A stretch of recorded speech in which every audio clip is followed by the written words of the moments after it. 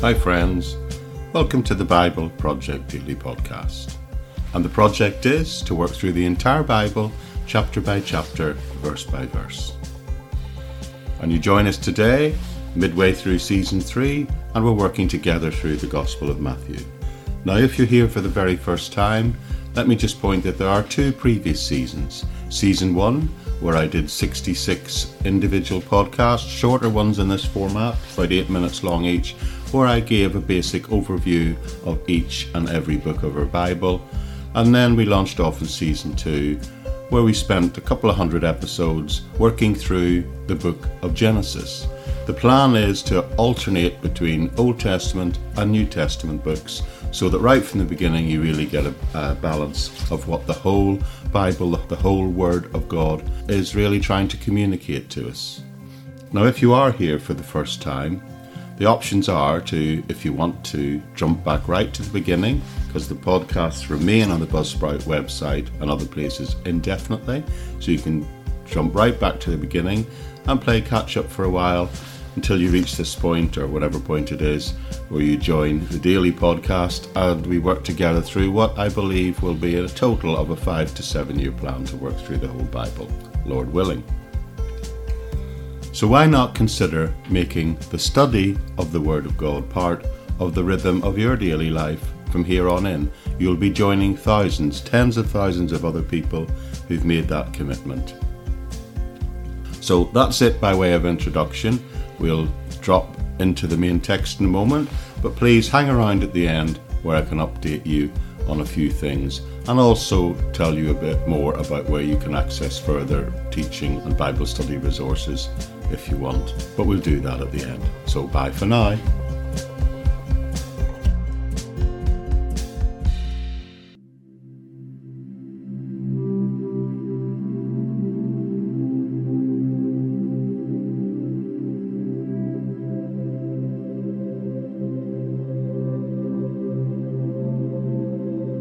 Okay, we're jumping off into another little section today in this Sermon on the Mount, where Jesus gives us some teaching on the swearing or otherwise of oaths.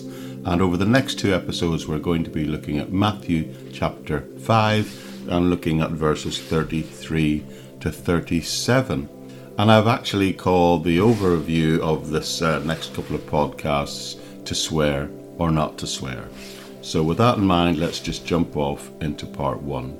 I remember while planning this episode that how many years ago when I purchased a house, in fact when my wife and I purchased our first house together, I can't remember why, but I had to swear an oath.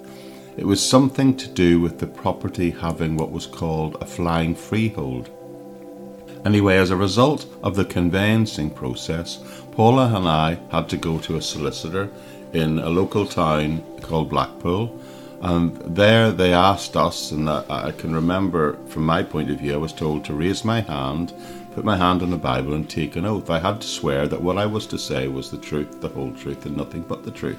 And they asked me to place my hand on the Bible to do it. So I have a question for you, and that is, should I have taken that oath that day? I mean, this was not a question of whether I had done anything wrong. It was simply a matter of requiring me to tell a truth about some situation regarding the purchase of our future and our first home together. But the question is, and it troubled me at that time a little bit, was should I take this oath? Because it was sprung on me rather short notice.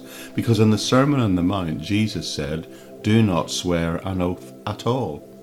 So was I in violation of the teaching here by Jesus on the Sermon on the Mount by taking that oath that day? Now let me ask you the same question. Have you ever been in a situation where you were asked or even required to swear an oath? It used to be part of the preparation process of getting married under English common law up to about 50 years ago. Who has ever done jury service, and by doing so were you required to take an oath? And if you appear in the witness box at a trial, you take an oath under the penalty of perjury. And you take an oath to say that what you're saying, that famous phrase, is the truth, the whole truth, and nothing but the truth. At least that's the format here in the United Kingdom. But Jesus here appears to say don't swear at all. So have a significant number of us violated what Jesus teaches on the Sermon on the Mount? Exactly what did Jesus mean here? Well, the teaching that he gives here has indeed some profound ramifications over and beyond the actual taking of the oath itself. So I'm inviting us all to turn our attention to Matthew chapter 5. And I'm going to begin reading as I usually do. I'm going to read the whole section first of all, but then we'll return and work through this short passage verse by verse. So just reading for you Matthew 5:33 to 37. And it says this, and remember, this is Jesus speaking. Again, you have heard it said to the people long ago, do not break your oath, but fulfill to the Lord the vows you have made. But I tell you, do not swear an oath at all, either by heaven, for it is God's throne, or by earth, for it is his footstool, or by Jerusalem, for it is the city of the great King. And do not swear by your head, because you cannot make even one hair white or black. All you need to say is simply yes or no. Anything beyond that comes from the evil one. So what I'd like to do is for us together to look at in the next two episodes, to first of all look at the command that's given here that appears to be straightforwardly do not swear, and I want to try and give some clarifications as to what I believe Jesus meant by that, and then in the next episode we'll try to consider some very practical suggestions that actually rise out of a correct understanding of this statement by Jesus. So let's begin with the command itself. The first thing I believe we need to notice and remember is that this is part of the Sermon on the Mount. And as we've been going through this sermon and we've come to this passage, I think I need to remind you again that the gist of the Sermon on the Mount is contained within, after he's given the Beatitudes, this gist text, if you like, that overviews the whole thing in the perspective of a 5:20, which tells us, except your righteousness exceed the righteousness of the scribes and the Pharisees, you shall in no way enter the kingdom of God. And having said that, then from that verse onwards, right through the rest of the chapter, Jesus gives 6 illustrations of what he means by that. He talks about murder, adultery, unauthorized divorce, unlawful attitudes of revenge and hatred, and we've covered all of these over the last few weeks. But now here, today, we read him saying, again you have heard it said to the people long ago, do not break your oath, but fulfill to the Lord the vows you have made. Now again, he begins by introducing this section, this part of the passage, with the phrase, you have heard it said. And in each of the 6 areas he's talking about, he is referring back to what is commonly taught by the scribes and the Pharisees about the original commandment given to Moses, not the commandment itself.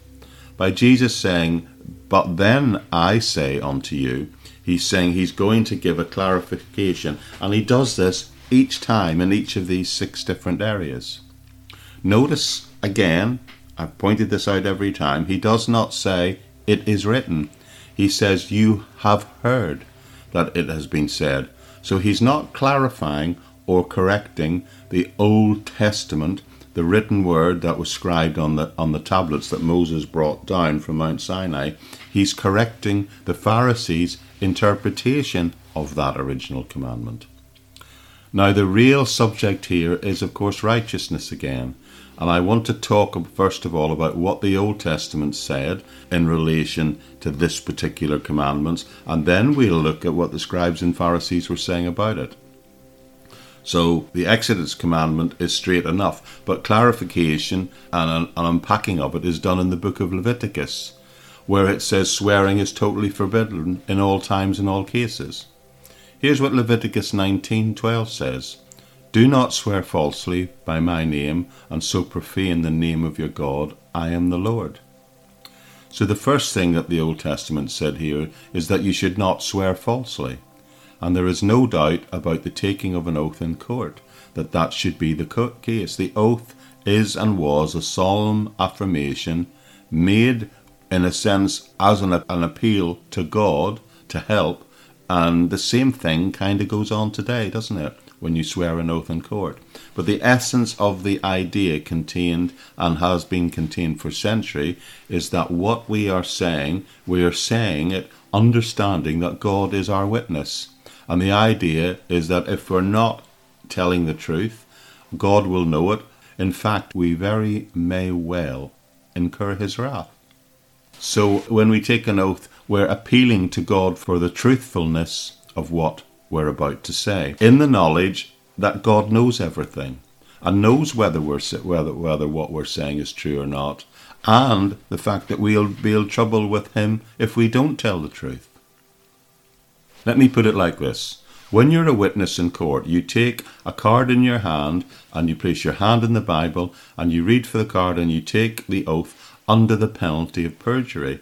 And perjury, in other words, not telling the truth in court, is in and of itself a very serious criminal offence. It'll get you prison time. And many people over many years have gone to jail, not that because they committed a specific crime, but because on that day in court they didn't tell the truth while they were under oath. Now, what Jesus is dealing with here, and what the Old Testament is saying, is that you're not just in trouble with the government or the law of the land if you take an oath falsely. It's saying, remember, the core of this means you're in trouble with God, so to speak. The point Moses was making is don't take this oath and then use God to cover your lies. That's exactly what it means, and that's why it's such a serious commandment. There's another Old Testament passage in Numbers in which Moses spoke to the heads of the tribes of Israel about this. I'll just read it for you. It's the opening 2 verses of Numbers chapter 30. And it says, Moses said to the heads of the tribes of Israel, "This is what the Lord commands. When a man makes a vow to the Lord, or takes an oath to obligate himself by pledge, he must not break his word, but he must do everything he said." So the second thing that the Old Testament says is don't swear falsely. And if you do swear, make sure that what you have said you're going to do, you do. In other words, even if an oath is pertaining to an agreement, it's absolutely vital that you make sure you keep that agreement. And this is the backdrop of what Jesus is talking about in this passage. That's what the Old Testament said. And as I said a moment ago, Jesus is not dealing directly with the Old Testament injunctions. He doesn't say, you have seen it written. He's saying what you have heard since about this. And that's because he's not actually addressed what was written in Exodus, Leviticus, or Numbers. He's talking about what the scribes, the religious leaders, and the Pharisees taught about what was written in Exodus, Leviticus, and Numbers. So if the question is contrasting what is said in the Old Testament with what the Pharisees were doing, then what were they saying that Jesus is trying to correct? It's important we know that. Well, let me tell you, here's what they did, and you might be somewhat shocked and surprised by this. The Pharisees had interpreted this to the point where they were saying, if you take an oath and it contains the name of God, that's binding. But if you take an oath and the divine name of God is not invoked in it, in other words, he's not mentioned, then it isn't binding upon you. So the idea behind this is you could use God's name, and then God, in a sense, by swearing an oath, they thought became a partner in what you were saying. But on the other side, if you didn't mention God's name, you could swear by anything else and just remember not to mention God's name. Then nothing that you said or did subsequent to that was not binding or in any way affected your relationship with God. Wow. Now you can imagine all sorts of empty promises and agreements that led to. People would go around, and this is why Jesus uses these expressions. It is recorded that people would go around and swear on Jerusalem, or swear by heaven, or swear by earth, or they'd swear on their wife or their children's life, and they felt they were okay to do that, and that those agreements weren't binding as long as they didn't mention the name of God in the oath they took. So swearing became the impression of telling the truth, rather than the truth itself. But because they, as far as the people who swore in that way, as far as they were concerned, it was not really binding, which was particularly useful to people who wanted to make cross-cultural agreements with people who were not part of the nation of Israel. And the bottom line of all this, it is the Pharisees' teaching that led people to start using oaths indiscriminately and frivolously, and they were using them primarily to do the very opposite of what they were intended to do, to sidestep agreements, to sidestep the truth. Now, I've racked my brain to try and figure out a modern parallel to this. And the only thing I can remember that sort of fits an illustration of this, I remember when I was growing up as a child in Northern Ireland. I don't really know if this was just a Northern Ireland thing or whether it was a UK thing or it's something else people do around the world.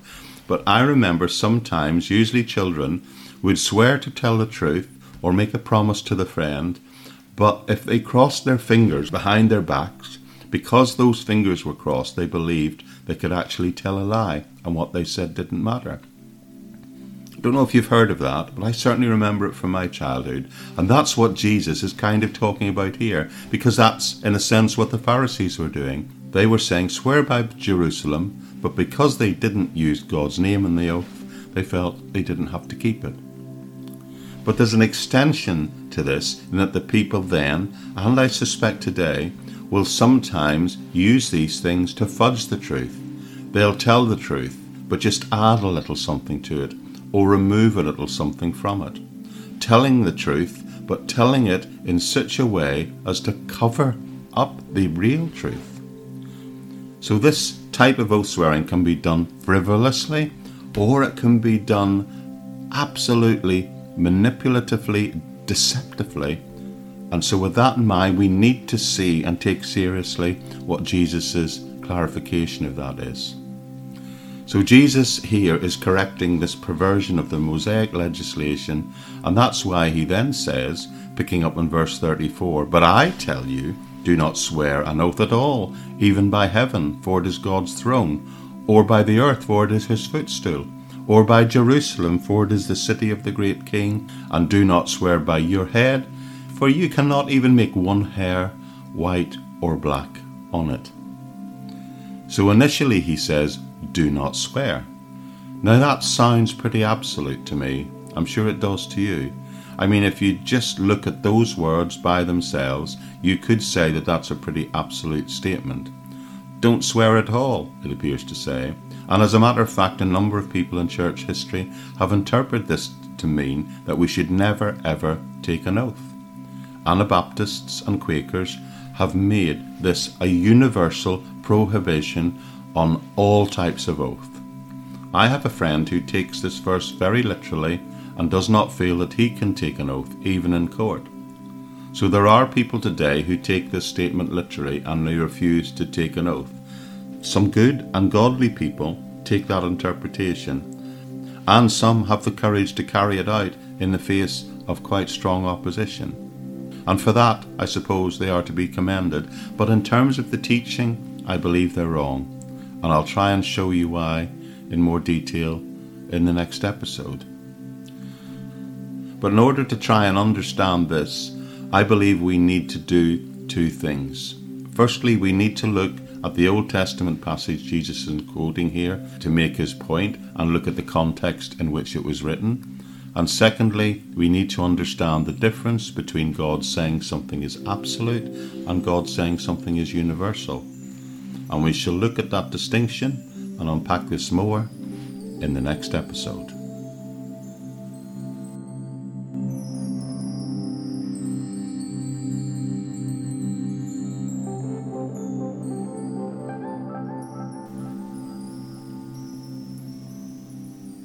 Okay, friends, there we go. That'll do for today. I'll hopefully bring this all to a conclusion tomorrow in the next episode. As I said at the beginning, there is always an opportunity to connect with the ministry and more teachings that I do through the episode notes section of this podcast. Now, you should be able to access that through from wherever it is you get your podcasts from, but certainly that, along with a transcript of what I've said, is available in the episode notes page, which is always there, indefinitely held on the Buzzsprout website. There you'll find not only every single episode of the podcast released so far, and it's about 400 now. But there'll also be links there to things like the Living in Faith Everyday podcast, a life podcast, which hosts for a limited time of 3 months a monthly compilation episode where I edit through an entire section of what I've been teaching in the previous month and put it as a long format monthly episode. Also, my YouTube channel is there, which is the place where the long-term management of all these audio files will be held. Because we get further and further into more seasons and dealing with more themes, what I'm doing there is the compilation episodes, the long format teaching. They are uploaded onto the YouTube channel into the various playlists, either by the book of the Bible or the theme by which they're doing. So if you're looking for something in particular, as this podcast past series gets longer and longer, and as the years go by, it would be more difficult to navigate and scroll through hundreds, perhaps even, Lord willing, thousands of episodes one day. YouTube will be the place to go where you can access individual episodes by teaching, by Bible chapter, or by theme. So that's a good place to go for that. There's also things there like the podcast's Facebook page, and there's also a link to my LinkedIn page and my Patreon page, and that's the place where I post the more formal, structured discipleship-like courses. There's one going on there at the moment where there's a series of 12 half-hour videos which are attempting to help people create sermons, mainly from an expository point of view.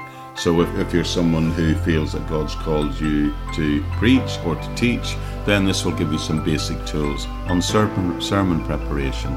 So you'll find things like that there on my LinkedIn page, my Facebook page, and my YouTube channel, and as well as my Patreon account. Now, the reason it appears on LinkedIn and Patreon is there are some countries in the world where it's very hard to get Christian material into, but LinkedIn seems to be a way in which you can share videos. It's not the usual place you would do this, but it seems to be a place where you can put stuff on and people around the world are able to access it without censorship more easily. And the Patreon page, by the way, is the place where people who support my ministry and partner with it do that. And if you feel called to do that, then you can do that there. Anyway, with that all said, the most important thing that I'd want to say is thank you so much for joining me today. It's amazing and an encouragement for me that what started off as a vision born out of the pandemic has grown to such an extent where so many of us have made the commitment to make this study of the Word of God, not just the reading of the Word of God, but the study of the Word of God, part of the rhythm of our daily lives. And I just want to thank each and every one of you for making that decision, because that is enough to encourage me to keep on going. But one other thing, if you feel you are being blessed and helped by this teaching, why not consider sharing it on those sort of social media type places by liking and sharing that you exist in and operate in, because I'm told that's the most effective way in which more and more people will have a chance to see this and maybe make the decision too, to make the study of the Word of God part of the rhythm of their daily lives also. But with that all said, that's enough for today. Thank you so much for joining me, and I'll see you, I trust, right back here tomorrow on the Bible Project Daily Podcast. Bye-bye for now.